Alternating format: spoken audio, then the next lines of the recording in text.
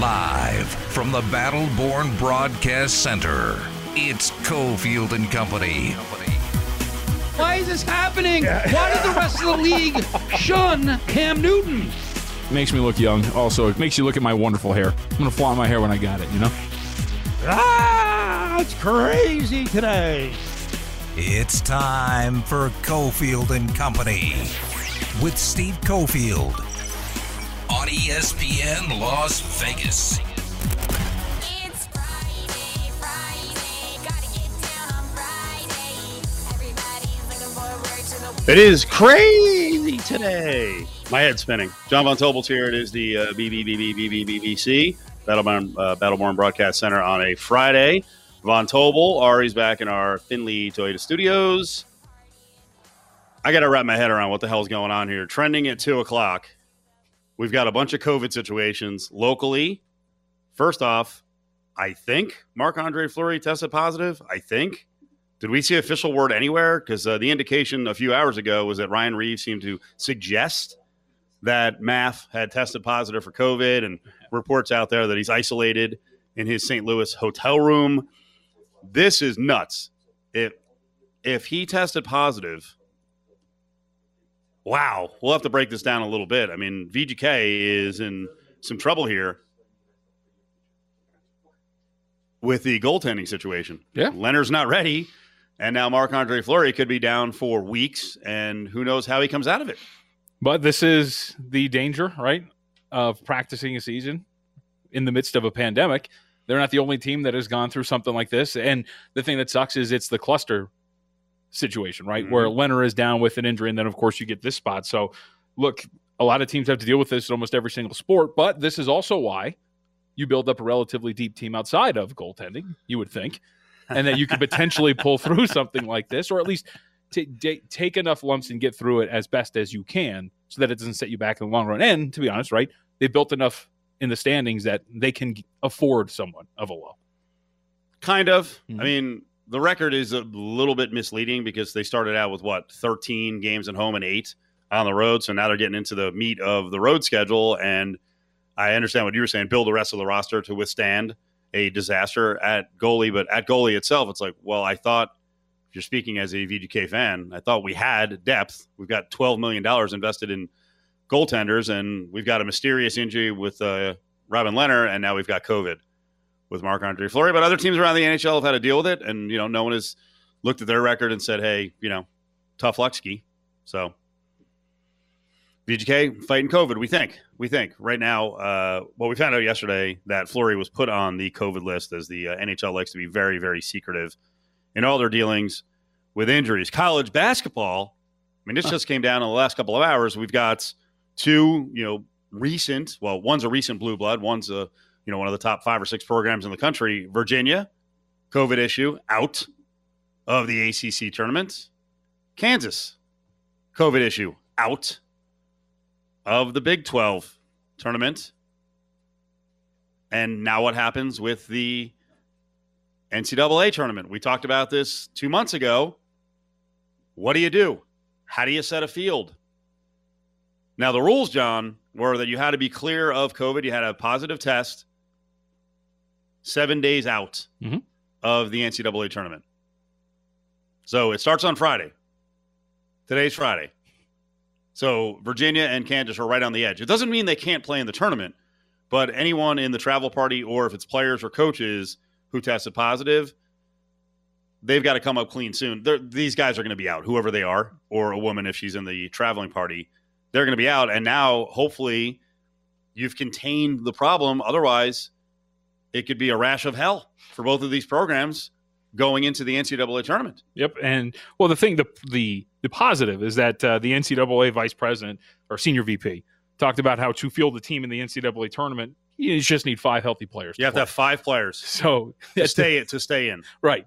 So at the bare minimum, you just need your 5 guys ready to go, whatever 5 they are, and then you get a chance. Now, there's a conversation we have of, right, if it's your worst 5, is it worth really trying to go out there and attempting this?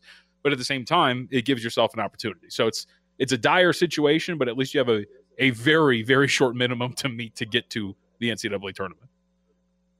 So we're going to need seven straight days of not having most of your roster go bye-bye Right. for Kansas and Virginia. Well, here's the problem. They're selecting a field. So my contention would be, one, you better release the name of the person. If it's a player, the selection committee should know, because I think this affects seeding. And frankly, you tell me what you would do, because they're not going to have replacement teams. They're not going to have replacement teams. So if you drop out, you're out, and I'm guessing the team that's in front of you advances. Right. Should these schools be penalized? Should Virginia and Kansas? Virginia was a 3 in bracketology. Let me get this right. I think it was Kansas was a 3 in bracketology. Virginia's a 4. Correct. Yeah. Do they have any business being a 3 and a 4 now? I mean, I Unless guess we know who the player is, or if it's not a player. it would fall under the parameters of, right, like usually when we see this, if there's a major injury, things like that, they'll be like seated appropriately when it comes to the NCAA tournament. If it's a key role player who's not going to play, like you'll dock a team essentially. Will they? I think we've seen it in the past.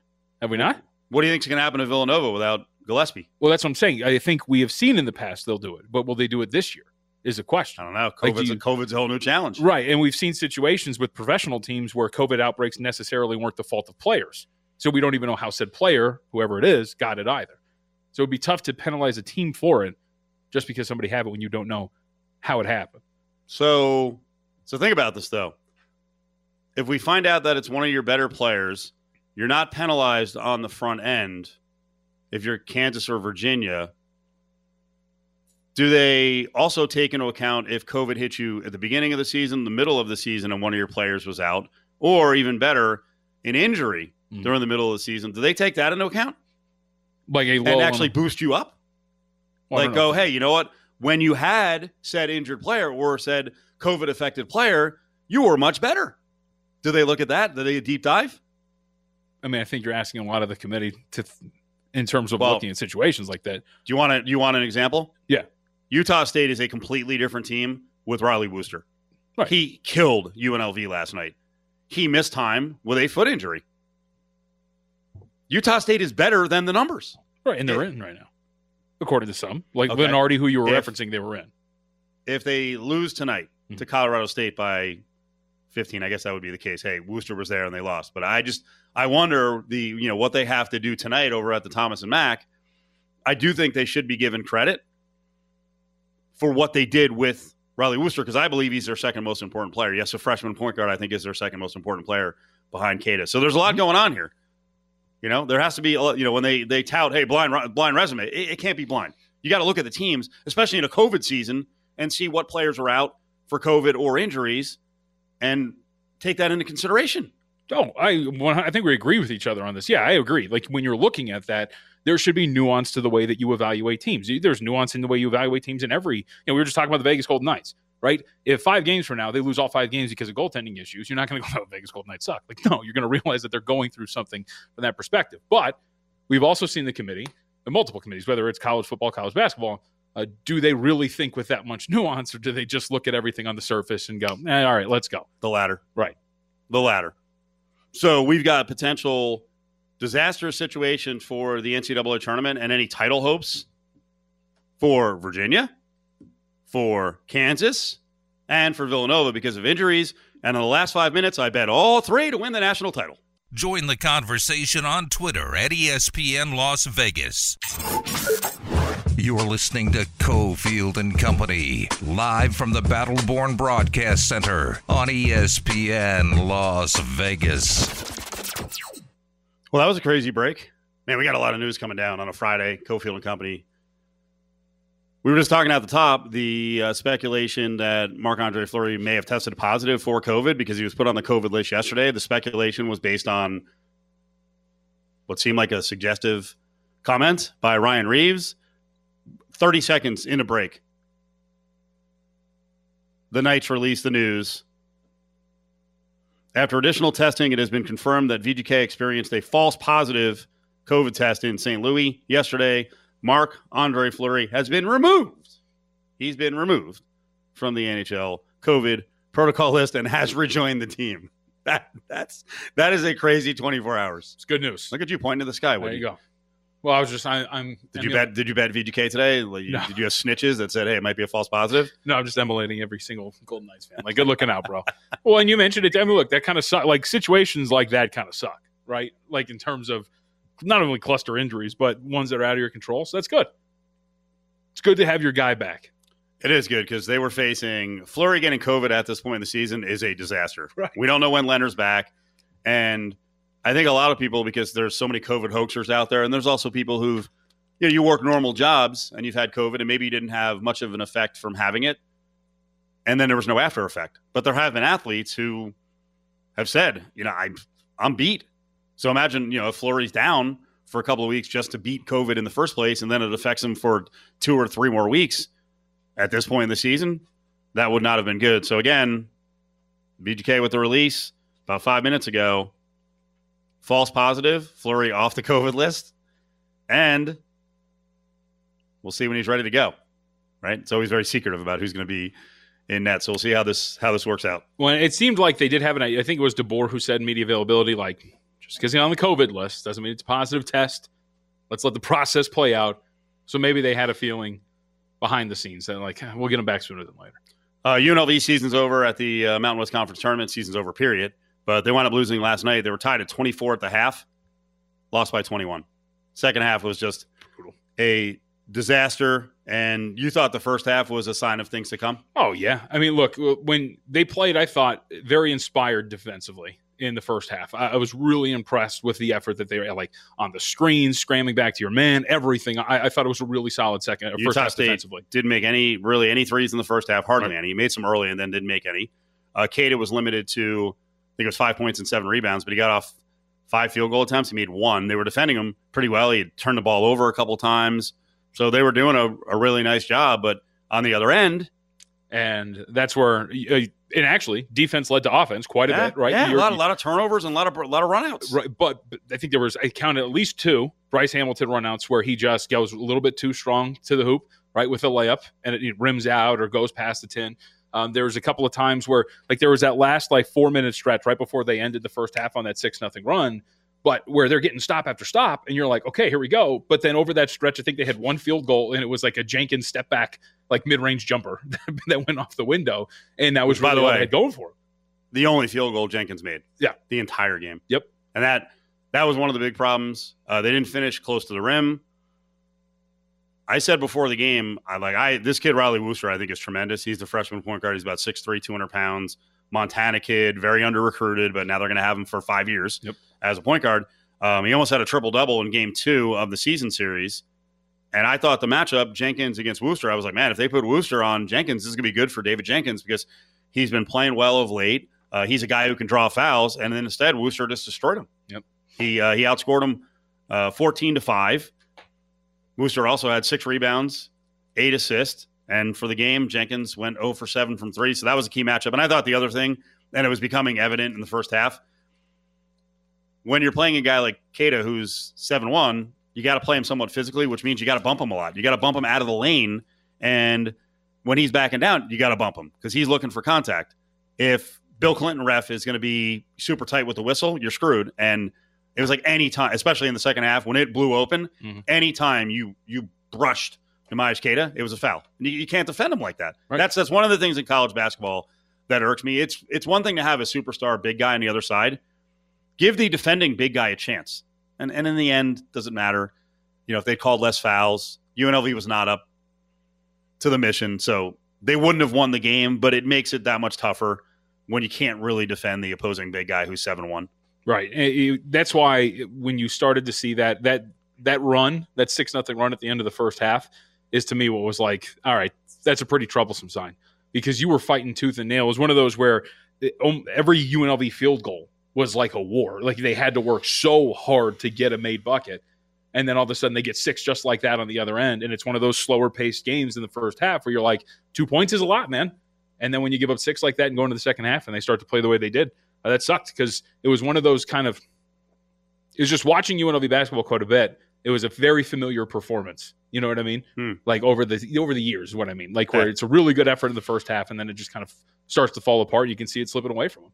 So as I was sitting there doing the game with John and Curtis, you start to feel like, hey, Boise loses in the early part of the day. And what happens at the end of the season when we're talking bubble, people don't watch college basketball and aren't paying attention to everything that's going on. They don't look at the last 4 in and then the next 8. Well, if everyone loses, you're not in that bad of shape. I actually don't think Boise – well, I didn't think last night that Boise was out of the mix, but Lunardi shuffled his last 4 in, first 4 out a little oddly to me. And right now, last 4 in are Drake, Colorado State, Syracuse, and Utah State is in. Ole Miss beat one of the suckiest teams in the SEC in South Carolina and somehow moved up from next 4 out to one of the last 4 out.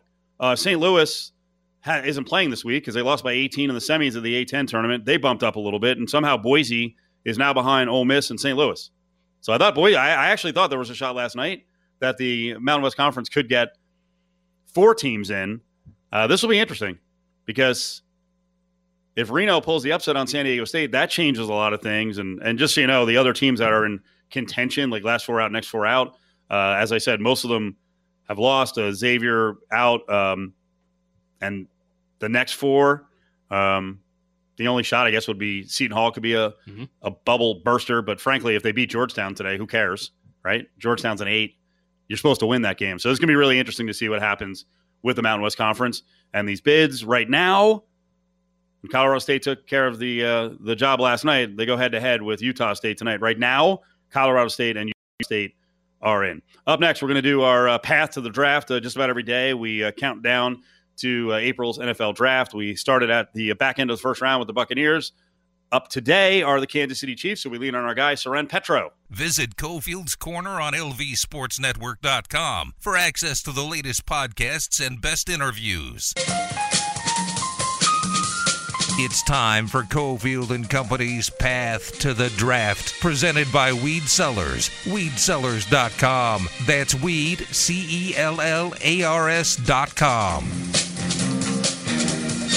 Yep, we continue to preview the draft as we count down to number 1. Just getting started here. We had the Buccaneers expert early in the week. We got number 31 up.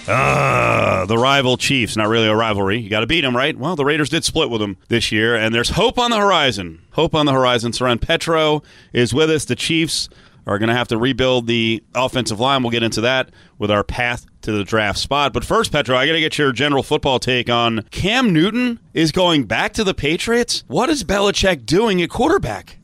I don't get it. I assume they're going to try to bring in a young guy and compete with him, and they figure Cam Newton is as good a guy as they can have. Or, my thought process was that they were just going to run him. That okay, we can't find a guy to throw it, so we're going to play almost option football. And, they had some success running the ball, but you've got to make plays in the passing game. So, let's see what else he does. It's early to draw a conclusion. Let's see if they, grab. A lot of people have Mac Jones ending up there from Alabama. If that ends up happening, then you say, okay, I see what it is. This is the veteran, and they've got the young guy to go with them. But right now, it's definitely a bit of a head scratcher if this is their big move yet again, because it didn't exactly work last time. Doesn't the Mac Jones talk seem kind of ridiculous for the Patriots? We match up players to the Patriots all the time in the first round, and he never takes them. In fact, he never stays with the pick. And it's like Mac Jones makes too much sense to the Patriots. It doesn't seem right to me. And here's the other thing. I don't know if you've been tracking some early NFL prop bet opportunities, but Mac Jones is up on at least one board with an over-under of 15.5. So they're actually playing to that Patriots pick. I will absolutely bet after the 15th pick. I think Mac Jones may rise beyond that because of the needs of the quarterbacks. But I won't be shocked if he's sitting there in the second round either, because I've talked to a number of personnel guys and they say, listen, the most difficult team to evaluate their players is Alabama, because all around them are matchup winners, right? So does this guy look great because everyone around him is getting their job done? Like it's easier to evaluate a guy who's getting double teamed all the time and seeing him blow it up and say, okay, that guy can make it happen. I think Jones, I like his accuracy. I like his touch. And I think a lot of times what you see is everybody looks at what's a need and then what's the best guy at that need left on their mock draft. And so they marry that up. And in reality, a lot of times, a lot of teams aren't drafting for the need this year. They're drafting for the need next year. The smart teams are doing that kind of thing if they're drafting for need. So I think quarterback is a spot Look, every team should want to be in a position where they can line up and play right now, that they have a starter ready to go at every spot, and then you can take the best player available. And I think the Patriots have lived by that, but they've always had the quarterback spot filled. We're seeing the Patriots play the game the way everybody else has to play the game, and that's generally speaking without a Hall of Fame quarterback in your pocket. Let's get to the Chiefs. So the Chiefs have 31. They've got all their picks, I think, outside of their 6th-round pick. So the last day or so, what's going on here? You got this expensive quarterback. You got to protect him. Both tackles cut, and now the center may walk? Yeah, and Austin Ryder is a guy that they got, basically off waivers from the Cleveland Browns. Now he's going to get paid, and I think this is part of the MO. Look, the plan was not to have both tackles cut, right? The plan was for them to finish the season healthy and play one more year, maybe even extend Eric Fisher, and perhaps walk away from Mitchell Schwartz. Couple things here. I'm hearing there's a decent chance Mitchell Schwartz retires, and I'm hearing there's a decent chance that the Chiefs work out a one-year deal or some kind of extended, basically 1 year cheap, and then a couple of years on the back end that has an option that they can get out from under with Eric Fisher. So Fisher could be back. This definitely wasn't part of their plan that they put in place last year, but it's the reality of what they do. I actually think it's a smart move. Andy Reid was a guy that I had people in the Chiefs organization when Reid was coaching the Eagles say, hey, we got to get to be more like the Eagles. They might be a year early getting out from under a player, but they're never a year late. And I think this is a good sign for the Chiefs because they're not just re-signing guys hoping they're going to be healthy because they were part of a championship team. They're making what is the right decision. Guys that are 30-plus coming off major injuries, you should not have a big chunk of your cap tied up in. And so they made the smart decision. Now, a lot of work to be done. And you mentioned their picks. They've got them all minus the 6th. They picked up an extra 4th and 5th for free agent compensation. I think that's one of the things they're counting on Austin Ryder as well, is that he'll go someplace else. They'll get an extra pick for him next year after he starts for a team in 21. That's kind of the game that they like to play. But now they've got, 60% of their offensive line to replace. And I think offensive tackle is probably where they go with that first pick. It's deep at that position, and they've got to protect the quarterback. I don't think you want to be in a position where you have to take a tackle. And I think they'll look to add a veteran somewhere along the line. But they're going to have to add somebody to the mix. Lucas Niang, who they got in the 3rd round last year, I had a different team personnel guy tell me they had him as a first-round talent but weren't going to touch him because of his hip condition. And so if he plays like a first-rounder, that's one of the tackle spots. They still need to find the other one. And as you mentioned, the only center on their roster right now is an undrafted college free agent from last year that spent most of his time on the practice squad. So they're going to have to take a tackle. They're going to have to find a center. They've got a number of options at guard, but a lot of investment in the offensive line is going to have to happen this offseason. Yeah, it sounds like the center position's pretty deep in free agency around the NFL. We're doing a path to the draft for the Chiefs as the number 31 pick in the NFL draft. Petro is with us from WHB in Kansas City. Have you guys started bouncing around on the show some tackle names? Because you're right. If you look at some lists out there, obviously Penei Sewell is the guy, and he's going to be a top 10 pick. But as you move further down, there's a ton of guys who have grades, from 1st and 2nd round. We're talking about 12 different players at offensive tackle. Yeah, and I think there is a feeling that there's probably 5 or 6 guys that warrant that first round. Maybe the Chiefs board will have 7 or 8. You would think this would be a time to move down, and I think one of two things can happen. Either a run happens on a position that's really deep, and they start flying off the board, and you're pick 16, and you go, wow, 5 offensive tackles have already been drafted. Or teams look at it and say, look, we really like the depth. There isn't that many corners or there isn't that many wideouts, whatever position they might look at and say, we've got to grab that now. We'll come back to offensive tackle in the 2nd round. I think that's the ideal situation for the Chiefs. You'd love to see them even be able to trade down. They need a lot of things because they're so heavy on big contracts that they could really use a lot of extra draft picks. So trading down, which is what they did when they got Chris Jones, traded out of the 1st round, picked up some extra spots, and then still got a guy that they consider to be a first-round defensive lineman. Hopefully that scenario plays out for the Chiefs. I think that's the dream scenario for them. Reality, though, is Brett Veach has yet to trade down in the 3 drafts that he's had, and he's traded up in every draft. So I can see a more likely scenario being they're sitting at 31, and the 4th or 5th offensive tackle comes off the board at 22 or 23, and Brett Veach gets on the phone and moves up to get what he sees as the last offensive tackle that warrants a first-round pick. I would be stunned if they didn't take an offensive tackle in the first 2 picks, and I think they're going to take one with their initial selection, whether that's a first-rounder or a second-rounder, and he is a guy that's been very aggressive in moving up as opposed to moving down. So we have an interesting situation unfolding here in Vegas as they cut players, trade players. you're trying to improve the team, so you're like, okay, they're going to go via free agency, or you do it in the draft, and then you look at the results so far with Gruden and Mayock, and you're like, they're good at neither. Like, they've not been good in the draft and in free agency. Is Veach, is he good in the draft? You know, yes. I would say overall, yes. Listen, nobody's great at the draft, right? What you have to do, it's like basketball, shot volume. How do you score points? Get a lot of shots up, right? How do you be successful in the draft? Take a lot of picks. And I think it's one of the reasons why I think it's going to be a real question mark. Can Brett Veach shift gears and acquire more selections? They do a good job of letting guys walk, like Austin Ryder, the starting center, having them play someplace else and getting extra draft picks for it. But for the most part, Brett Veach has taken those picks and used them, in combination with higher picks to move up in the higher rounds. He moved up for McCole Hardman. He moved up, he's I'm trying to remember who else. He moved back into the draft last year for Bo Peep Keys, a guy who didn't really play. He traded this year's 6th-round pick to get into the 7th round last year and take a corner that he liked. So he's going to have to shift gears and learn to get more picks, because if you want to be effective at the draft, it's buy extra tickets for the lottery, because that's what these guys are. Nothing is a sure thing. And so the more guys you can select, the better chance you have. But he's been good. Listen, they got L'Jarius Sneed in the 4th round last year. It was a guy that played safety his last year at Louisiana Tech. Some people said, well, the safety tape wasn't very good. They immediately put him at corner, and he graded as the highest graded corner in the draft from last year's draft, and they got him in the 4th round. So, yes, he is good at the draft. Like I said, I don't think anybody's great. But they also do a nice job on the free agents and on the second-tier free agents. Mike Pennell played a big role for them in winning the championship at defensive tackle. They got him mid-season. Wisniewski they picked up each of the last 2 years to solidify their offensive line. They've done a really nice job on that side of things. And a lot of credit has to go to the coaching staff, right? Getting guys and then figuring out what they do well, designing schemes that allow them to shine and play the way that they play best. And so I think the coaching staff, Andy Reid and his staff, are a big part of that equation as well. It's our path to the draft. Today it's brought to you by Weed Sellers. No cannabis, no CBD. It's weed, CELLARS.com.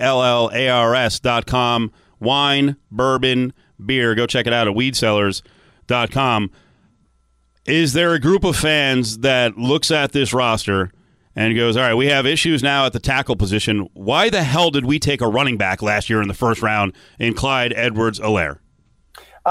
Yes. And I think there are a lot of people that sounded that alarm. I can tell you that, the reason that came about, I think the Chiefs really wanted to trade down. I think that was a time that Brett Veach would have traded down. From the folks I talked to, as soon as Love came off the board, the quarterback going to the Packers, any idea of trading down went away. It was a deep draft. Everybody knew it was a deep draft. The only thing people were looking to move up for was the quarterback. And I think in an ideal situation, the Chiefs would have rolled back and gotten more picks. They were stuck at 32, and they had a need at running back. They really did like Clyde Edwards-Helaire. I think they would have loved to have moved down to 38, 42, 45 and gotten him there. But it was the guy they were sold on the most. It was a need spot, and so they made the selection. He played well. His broken tackle numbers are sensational. I think his growth in the passing game is what held him back a little bit numbers-wise. I think right now, had you known both tackles were going to be injured, you definitely would have said, okay, let's take the best tackle possible. But I think they took what they felt was the best talent that was on the board at 32. And it's also a need position for the Chiefs. It was a need position and continues to be a need position. If you look at this roster with Damian Williams coming back, you'd be scratching your head. Is he going to be the same guy? Damian Williams never played a whole season. And so that's one of the reasons why they made that move. I don't think it was their dream scenario, but it's the scenario they were dealt and the hand they had to play. This is the question of the offseason when we're talking about top 6 quarterbacks, Petro. Should and will Patrick Mahomes have a say in personnel decisions? I think you should certainly invite him to any meeting he wants to come into, right? I don't think you want to be the Seattle Seahawks or certainly not the Houston Texans and have your quarterback sideways. If he shows an affinity and an interest in being around those meetings, bring him on in. Like, why wouldn't you? You want to make sure that the guy's happy. He said all the right things. His post-Super Bowl interview, his exit interview, for lack of a better term, he was asked about that. Did he want to have a say in personnel? And he said, listen, Brett Veach and his guys do a great job. I leave that up to them. Now, that being said, last year at the draft, after they took Clyde Edwards-Helaire, they told a story about how Patrick Mahomes was, by the office one day and they were looking at tape and he came in and said, hey, I like the Clyde Edwards-Helaire kid from LSU. And I think it was a neat story about how this just happened to play out. Who didn't like him, right? Especially when you look at the way he plays, he seemed to be an ideal fit, and I think will be an ideal fit for an Andy Reid offense. But that story got told and retold and became that Patrick Mahomes made this selection.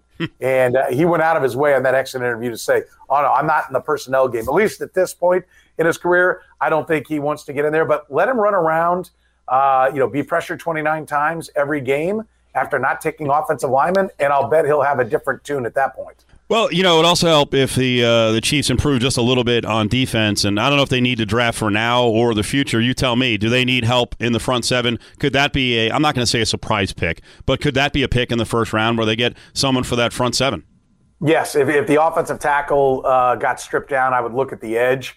There are a number of guys up there, a true defensive end, and generally – think long and lanky. I mean, that's kind of the way Steve Spagnuolo has drafted guys. He likes those 6'5", 6'6", 6'7" defensive ends, and he likes to have a lot of defensive ends. And they've got several of them that are free agents now. Alex Okafor, Tano Passanio are free agents. They got good production out of Michael Dana, who they got in the 5th round out of Michigan last year.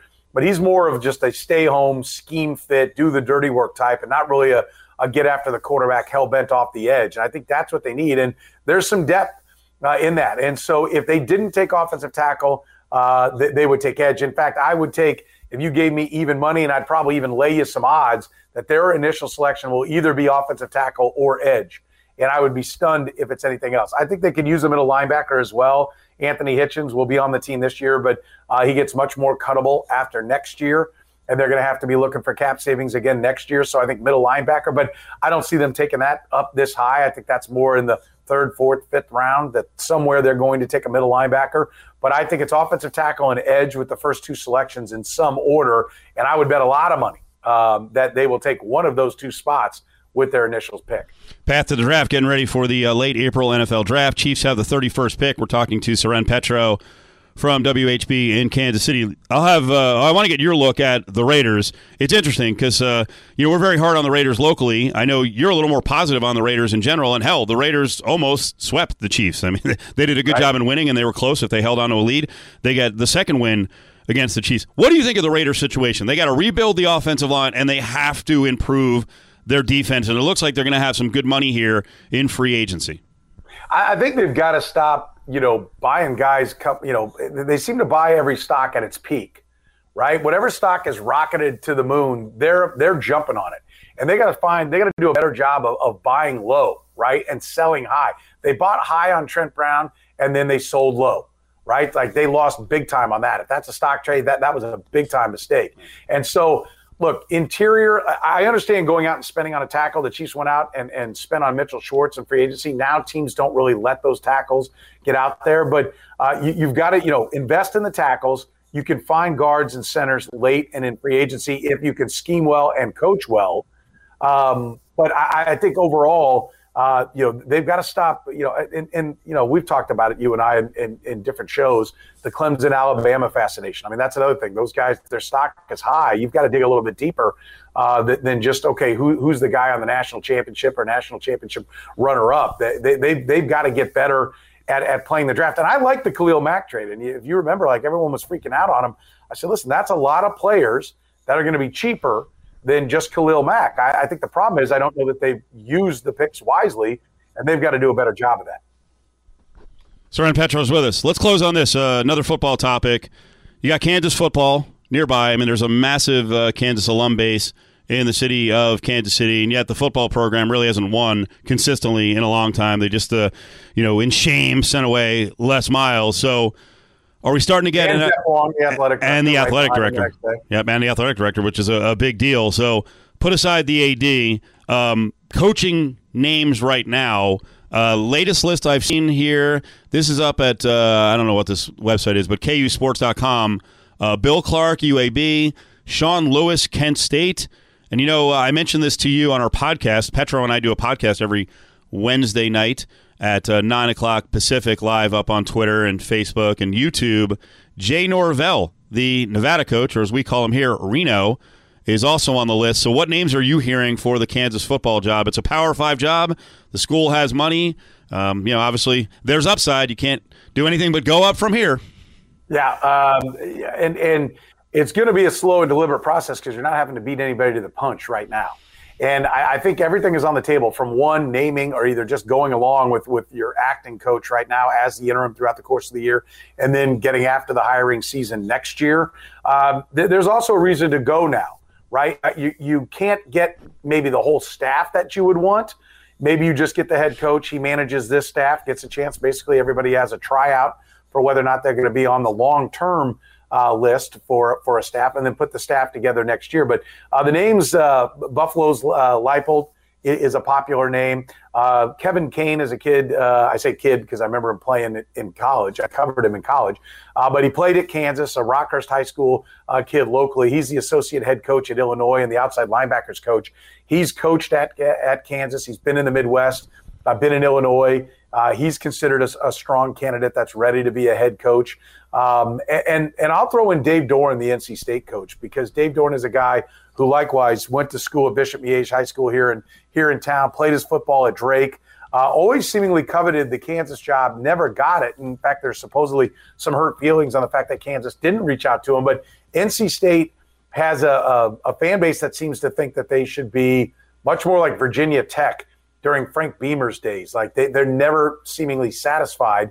And I think if Dave Doran wanted to restart the shot clock and Kansas wanted to get a guy that can at least come in and build you a 7-8 win team, Dave Doran would be a really good choice if he would take the job. But, he's making good money at NC State, so that's not going to be a cheap hire. Most people think it's going to be of the cheaper variety because they've got a lot of money going out, and with a lot of lost revenue because of the pandemic, that they will go with a smaller school or assistant coach to keep the price down. But there's no doubt that the money folks at Kansas do not want to invest any more money in a football program until they see results. So it's going to be very important for whoever makes this hire, whether it's waiting until an athletic director comes in or an interim AD working on it right now. They need to get it right because the money is not flowing the way they would like it to on the football side. That's quite the quandary, because if I have a job currently and I'm making, I don't know, 700, 800, 900,000, I'm looking at Kansas and what a disaster it is. I mean, I want $3 million, and I want massive buyouts, which I'm sure Kansas is like, we can't keep doing this with this risk on the back end. Tough position. That's where I think, right now, no one's saying Dave Doran's name but me, but I know he's wanted the job in the past. But I think as you get to it, when you start saying, okay, what are we going to do? We could take a flyer. There are a lot of good prospects, right?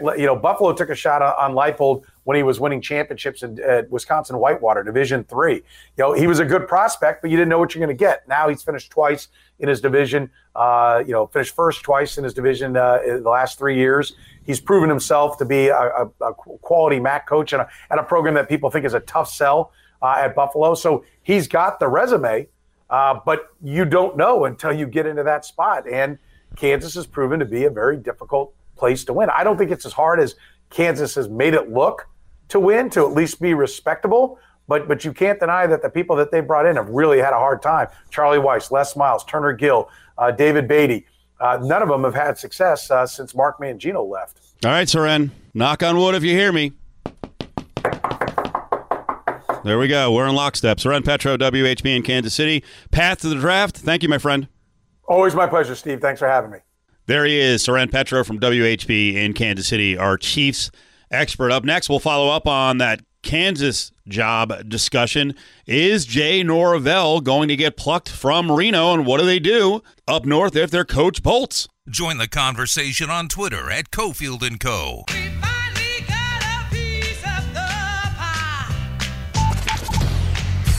It's Good Times with Mr. Sunshine. Brought to you by Silver State Schools Credit Union, prioritizing people over profits. Battleborn Broadcast Center on a Friday. Battleborn Injury Lawyers. Justin Watkins up in about a half an hour. So we got a bunch of good legal stories to get into. We had a high-profile criminal arrested here in Las Vegas, and now she is in the Clark County Detention Center. It's a sad not really. Sad for one person. Yeah, I guess. I don't know. The person seemed to have a lot of bravado up on social media afterward. Well, it was sad for the person who was violated. All right, good times. Good times. Because Mark Lurie, we opened the show, it sounded like, man, he might have COVID. He might have tested positive for COVID. Then within 15 minutes, and remember, going back to yesterday, he was put on the COVID list. We find out around 2 today that he's positive. So Marc-Andre Fleury may play tonight. I haven't seen him ruled out yet. This is a minute-by-minute story, so we'll get you an update on what's happening with the Vegas Golden Knights all-time hero, and the guy, as I've said when we said it, statue out in front of the fortress. I want to get to the good time story here in just 1 second, and it's a follow-up on what Soren Petro and I were talking about with the Kansas football job and Jay Norvell. But I did want to mention something we opened with, and that was there are real COVID situations with Kansas and Virginia. Both had to drop out of their respective conference tournaments. So Kansas out of the Big 12, Virginia out of the ACC. They've got to be as clean as possible to participate in the NCAA tournament. So now the selection committee decision to make. What do you do with these teams? Do you seed them normally? Could there be an outbreak on the team? To happen, I immediately went to the odds board and tried to bet Kansas, Virginia, and also Villanova falling on hard times because of an injury. I bet them all for the national. I think I got decent numbers, but right at the best numbers. Yeah, Virginia, at least Virginia and Villanova both available at 65 to 1. And that was downtown? Yeah, that's downtown in Syracuse. So you can right now, over there. Will Hill had 40 to 1, Kansas 35, and I'm sorry, Virginia 5, Villanova was 40, Kansas was 35. So they're all higher than that there, but also you found, out of the state, because we can't bet DraftKings. They haven't made the adjustment yet. No, 20 to 1 on all three, but it gives you, to your point, right, all of this, it gives you an idea of at least what one on Shop thinks about in terms of their chances of winning a AA title. And now you can get that in the range of about 6 to 1 as we were talking about. And we just still don't know what those teams are going to look like. We could be screwed and be getting with 5 guys, right? Get a full strength team forward. That was 20 to 1 to win a title at some shops. I didn't see it specified if it's a player. Mm-hmm. So right. We're an update on this. All these teams are allowed to bring a travel party of 4, and everyone in the 34 travel party, if you go to the map, has to be clean to be able to go to this. And then I think along the way, if a person was cleared of COVID, then have, I'm talking about a player, straight to negative test, and they could actually re-enter the tournament. I'm pretty sure that's the case. You're not banned from the tournament. Advance. Correct. With a potentially depleted squad. So, it's weird how these situations come up in college football where you get a late firing, like Les Miles. Kansas job, it's a Power 5 job. That's what you can say about it right now. It's been a tough job for football, and Les Miles screwed up previously. He wasn't doing well in his first 2 years. I thought his recruiting was actually pretty deep numbers. So now that job's open, and there's some direct ties to Kansas and Kansas City, names that are on the list. But Jay Norvell has actually repeatedly shown up on some of these Kansas prospect coach lists. The Athletic had him on the list. I saw a local KU site had him on the list. Well, he's a coach at Reno. I mean, there is a chance. He's a Midwest guy. He played at Iowa, coached at around the Big 12, some of the powerhouse as well. Nebraska in the region, but Nebraska, Oklahoma, and Texas. He's got the pedigree. He's 57. He just went 7-2 at Reno. He's done a good job.